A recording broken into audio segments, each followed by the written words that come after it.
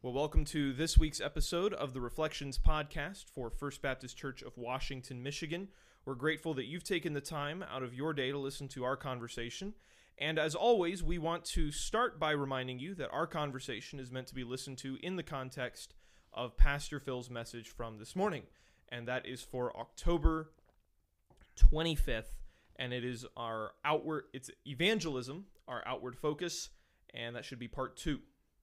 So if you have not listened to Pastor Phil, stop listening to us, go listen to him, and then come back to us, and you'll get much more benefit out of what we have to say. This is a unique episode in some ways. Kevin and I have changed locations from our normal spot. Kevin and I are in my house, and we're recording live from the Jensen residence. So Kevin, how are you? This is actually probably the most comfortable podcast I've been a part of. Yes, lounging in Kyle's easy chair, a cup of coffee. Seating is nice. I do like the seating. First Baptist Church of Washington, Michigan exists to glorify God by making disciples who are growing together to become more like Christ. And we are in the middle of a sermon series on our mission, unpacking our mission. We started with our upward focus, focusing on glorifying God in worship and in all of life. And then we moved on to our inward focus, making disciples together, growing together to become like Christ. And then this week and last week, we're examining evangelism, which we're calling our outward focus, our making disciples of other people who are not presently disciples. Last week was focused on our responsibility to evangelize where we are locally, and this week focused on evangelism abroad, which is often called missions. So, Kevin, any big ideas that stuck out to you from this week's sermon? Yeah, there's a few things. I appreciated how he highlighted at the beginning, specifically Romans 15, where you have Paul having the focus of reaching people who have not yet heard the gospel, and I think that's an easy thing for us to forget. I don't think about that as I should every day when we have such a glut, as it were, of biblical knowledge and books and, resources that are available to us. And there's people that don't even, let alone not having a Bible, has not even heard the name of Christ, is always a sobering reality, not just for the fact that they haven't heard and we need to go, but also to take good stock of the responsibility that we've been given with all the amount of information and blessing. So I think that was one thing. But also the applications, what we can do. Growing up, and this wasn't really necessarily anybody's fault in particular that was just like teaching heresy about missions.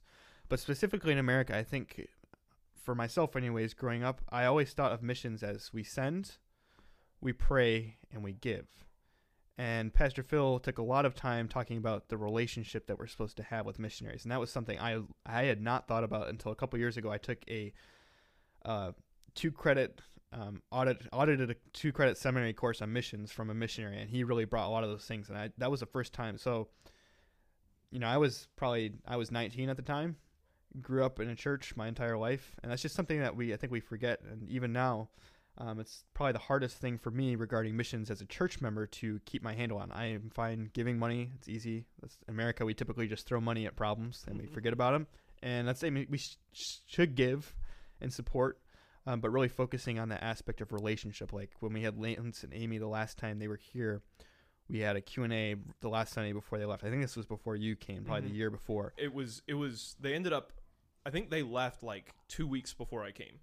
They were very, yeah, it was very close. And the Q&A were basically where we asked some very basic questions just to get to know them, not just their ministry, not just the people that they're ministering to them, but to get to know them on kind of an outside of the office level, if I could say it that way.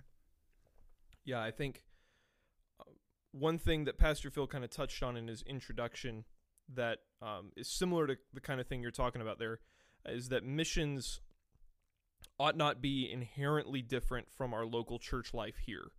That the main difference between what a missionary does and what a pastor does here in the States is that a missionary crosses cultural boundaries. That's like the main difference. There might be a couple other small differences related to that, But in terms of their mission and their task, it's not all that different from what we're doing here, which in some part really does go into sort of what he mentioned there a little bit, that if we see somebody who says they're going to be a missionary and their life in the States, where it's kind of comfortable and where Christianity is easy, is not up to snuff, is not, they're not serving in their church, they're not showing the fruit of the Spirit particularly well, then we're crazy if we think they're going to do it in a place where it's harder to be a Christian, and where they might be lonelier, and all those things that Pastor Phil mentioned in the sermon about the different struggles that missionaries have. We're crazy to think that they're going to be really good, solid Christians in the face of those things if they haven't been really good, solid Christians here in the States where it's been easy. Yeah. And I say this in the probably, I don't want to bring up offenses here, but I think in historical Christianity, probably in the last 100 years or so, we tend to think of missionaries, the people that don't make it here in the States. Sadly, I've known a few like this, not here at this church or even at the church before, but we've kind of like, okay, well, you can't survive here, so we're going to send you over to the field. And that's actually a really harmful idea. They're actually going to do more damage over there being apart from that than they are here. So I think that's like probably a fallacy that comes up a lot, is like, let's just send them over there and they're going to survive. And that's completely against what Pastor Phil was talking about. And even like our biblical ideas of accountability, like the reason why having that relationship is so important is because they don't have that support group. You and I, we go to church and we see, Alfonso, or, any number of people, and like you have, Alfonso is asking you about your Bible reading, as he would ask me or text me during the week. They don't have that over there. Like they're kind of going in as the spiritual leader. Which is another, just as a pure, missions philosophy kind of thought, teams are almost always better than solo missions. Yeah. So if you can get a group of like 2 or 3 or 4 missionaries working together to reach a certain place, that's almost always more effective and better than a single missionary going to a single place for that. And you kind of mentioned there, Kevin, that we don't send kind of the off-scourings of church life here. And I think there's a danger, even on the flip side, I think in our generation uniquely perhaps, there's this sort of glamour that exists around missions, sort of almost like the young men who are pictured in, like, if you watch like Revolutionary War movies or whatever, there are these 17-year-old kids who have no idea about the horrors of war, and they're like gung-ho. They want to go fight in the revolution, and they want to go fight. And I think in some ways there's a little bit of that glamour of missions work that exists in our generation, in that a lot of the godliest people are like super pumped about missions. And I love that. Like, we ought to be concerned about what God is doing globally. Absolutely. But if every godly qualified person we have goes into missions, then, like Pastor Phil mentioned, in like 50 years, we're going to be no different than the UK. Yeah. We're going to be, we're going to languish spiritually. The church in America is not going to work well. And I think just an analogy that came to mind, and maybe this is dangerous to go to history with the history buff here. But I thought a little bit about World War II, and there was this big push for the people on the home front to be involved in the war effort by planting gardens and saving tin and doing all those sorts of things. And I think a lot of time, I think we could benefit from that sort of mindset in some ways, even with the churches here in America, that we can't just abandon the churches here. We need to have a real mindset of we're involved in what God is doing globally, because what God is doing globally includes what God is doing here. Yeah. And so I think that we need to walk that balance between not everyone who is godly and qualified needs to go into missions, but we should also all be willing to go. We shouldn't just love the comforts of our Christianity here in America so much that we're not willing to go. Yeah. I think he explicitly said that in the sermon, where he said, I think the first applicational point was be healthy here in Washington. I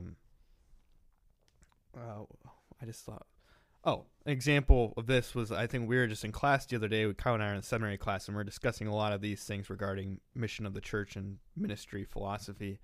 And he was talking about the difference between people groups and a geographical place. So you have like a place like the Congo in Africa, where that's like a geographical place, but you could have a group of, let's just say there's a Congo group of believers, or like Detroit, let's just use that example. You have a lot of Arabic and Iraqi, Middle Eastern people. Like that's a people group within a larger geographical place. So that mission, like you're kind of saying, we can do that here and reach different than just expanding our horizons, that we don't necessarily have to go across the world to actually do missions work, even with a different people group necessarily. Right. So like we have a lot of Spanish speaking people in Washington, which we've been talking about over probably the past year about how to, break into that. Yeah. That'd be an example here.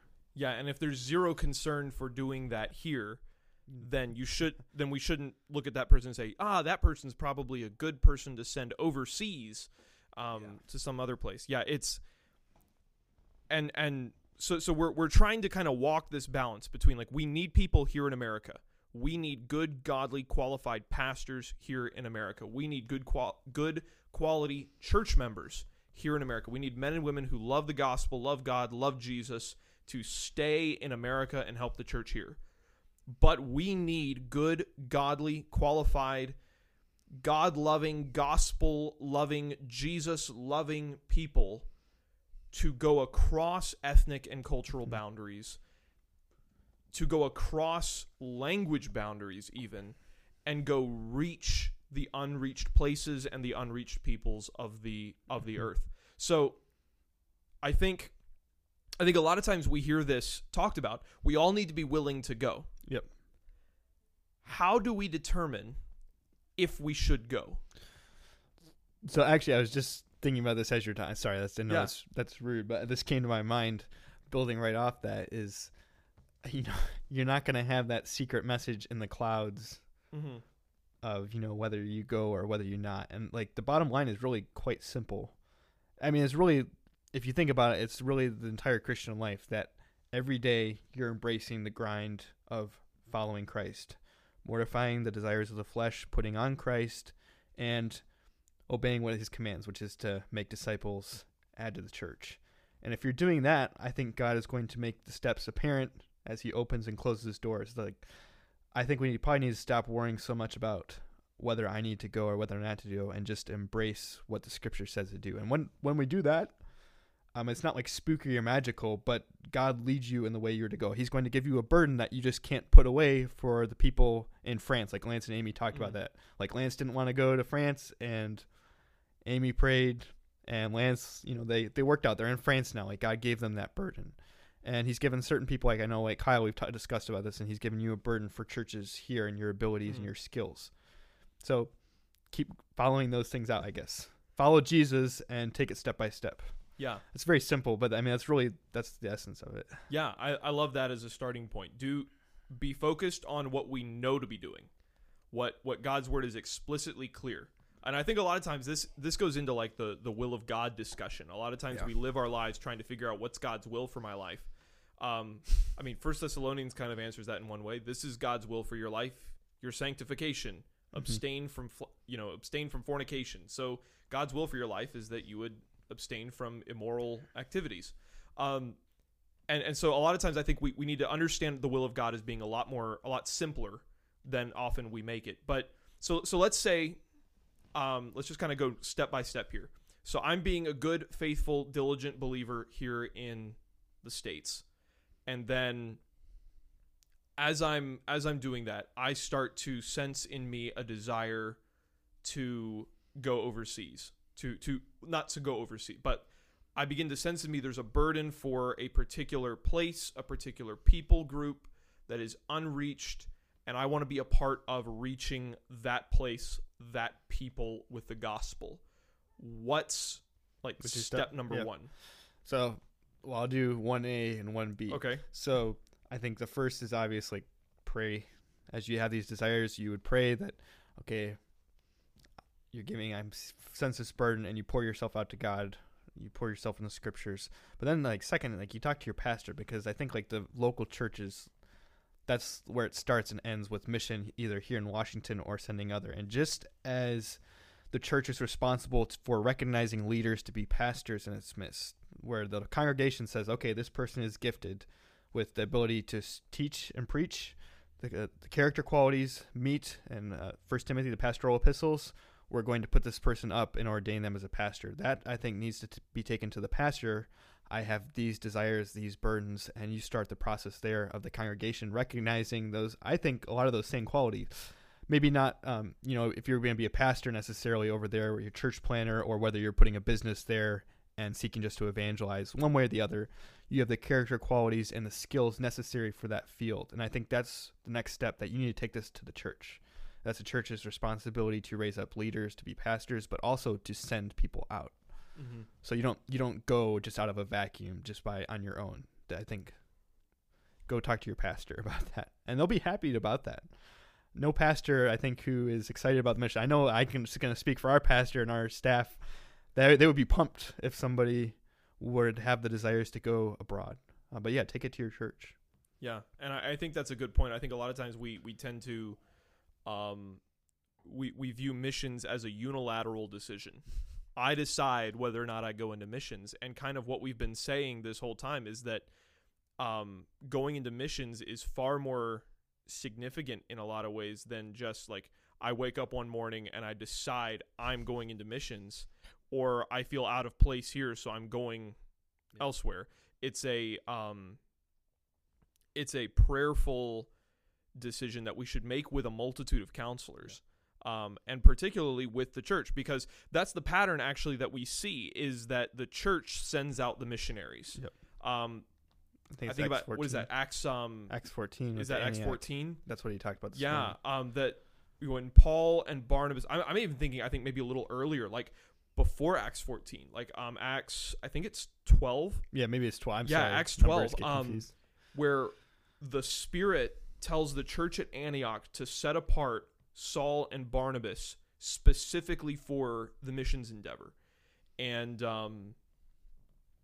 there's a serious element, not like you said, nothing spooky there, but where the church needs to recognize people as being qualified to go as missionaries and having the giftedness and the character qualifications to effectively be a part of missions. And another side benefit of that is that your pastors have connections. Mm-hmm. They know that they can help somebody take the next steps. Once it's determined that they ought to go to the field, the pastors can help shape the next steps. They can help train.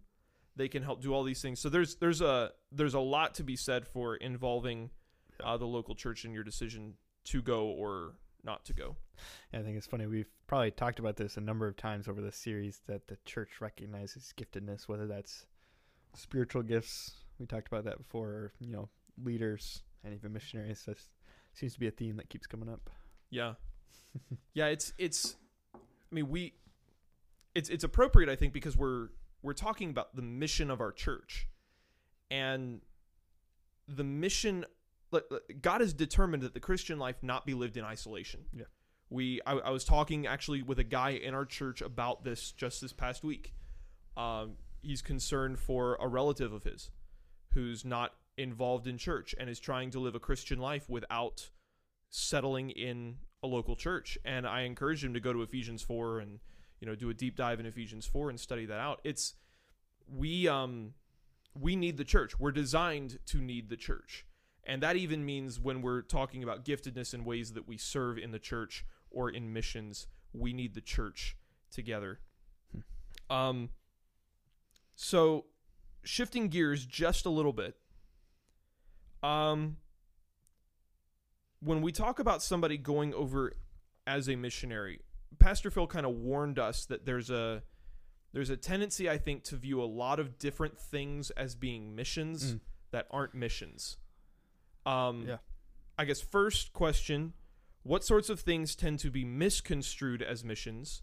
And then second, what sorts of things are genuine missions. Yeah. So this is actually one of the things that I wanted to get to, so I'm glad you brought it up. Great. I'm currently reading a book. Kyle and I, again, we're in the class, What is the Mission of the Church by DeYoung and Gilbert. Great book, great read. I would encourage you to pick that up. And if you have questions as you're reading through it, go talk to Pastor Phil or Kyle.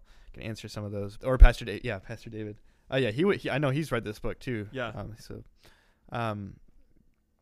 But they basically talk about in there like the idea that sometimes there's a group in Christianity that takes all of Jesus' ministry, not just the preaching aspect, but also the miracles, and they create kind of this idea that we need to attack the entire creation.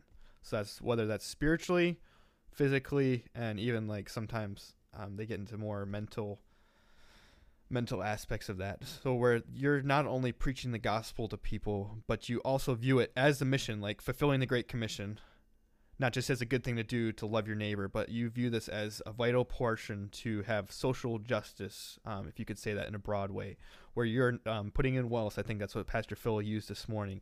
Or you are righting social wrongs where there is like injustice that is happening in those situations. And they view that as their ministry, which is Christ's ministry, as opposed to more of a central view where we're preaching the gospel. That is what our main focus is to do. And underneath that, as we live out our Christian lives, we are loving our neighbor, but we're not misconstruing as like a good example that one person, John Stott, who is more of the holistic, the one that all of life is mission, where you have preaching the gospel and social reform.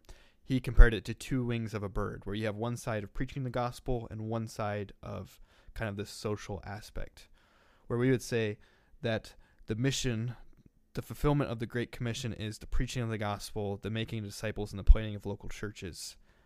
And with that, a vital, you can't separate that. You have it underneath it as a natural outgrowth is the loving of your neighbor, where you're not just going to leave somebody on the side of the road hungry as you walk by them and kick them aside. Like, no, I'm just going to preach you and let you starve. That kind of idea. I don't know if hopefully that's clear. I'm not muddying the waters. Yeah, it's I think sometimes there's that false dichotomy that gets drawn. Yep. Where it's like if we preach the gospel, if we're gospel focused in our missions, then what ends up happening is that we just never meet anybody's physical needs. Yeah. And that's not, that's not the point. But the point is also that, if all we ever do is give somebody clean water, then they can go right to hell with a bottle of clean water in their hands. Yeah. Which is we haven't actually done anything particularly good for them if all we've done is meet physical needs. Yeah. So when we're talking about legitimate, so false missions, if I can call it that, tends to be things like meeting physical needs and not really preaching the gospel and thinking that if we go, I don't know, start a clinic or something, we're going to go start a clinic and we're going to meet people's physical needs. If that never crosses over into evangelism and church, I would say church planting, then we're not actually doing missions. Yes. There. Then that's a good thing to do. That's a nice thing to do. But at the end of the day, I mean, you can make somebody healthy, but if you're not ministering to their soul, then it's not actually missions. Yeah. So we kind of already have kind of danced around the issue a little bit. Real missions looks like what? I think you said church planting, and this was another aspect. If we can even work in another, I don't know if we want to make this even more complex, but missions, like American missionary going over there is wanting to raise up leaders in that country who are native, indigenous people. Indigenous is kind of like the fancy word, where it's not just an American missionary going over there and kind of making American churches, so making everybody converts of American Christianity, but you're actually going over there and raising up people in that people group. So I think that plant churches. So that adds like another nuance in it. So I would say real missions is going over there and planting churches that are led by the people in that place, because they know how best to interact with the people there. They best know the culture. They best know how to minister there and contextualize the scriptures in that environment. So I would think that is healthy missions, or what real missions is that. I think that's what you asked. Yeah. I'm reminded, Kevin and I had a professor when we were in college who was a big missions guy, and he kind of he goes after the idea that we have these old, really ancient missionaries who are getting ready to retire, and who is going to go take their place. And he kind of would get a little bit agitated about that concept, because if a missionary is retiring, if he's been there, for 50 years and he's retiring, and he has no one over there who's from that culture in that location who can carry on the work of the gospel there, then at some point you ask the question, well, what is he doing?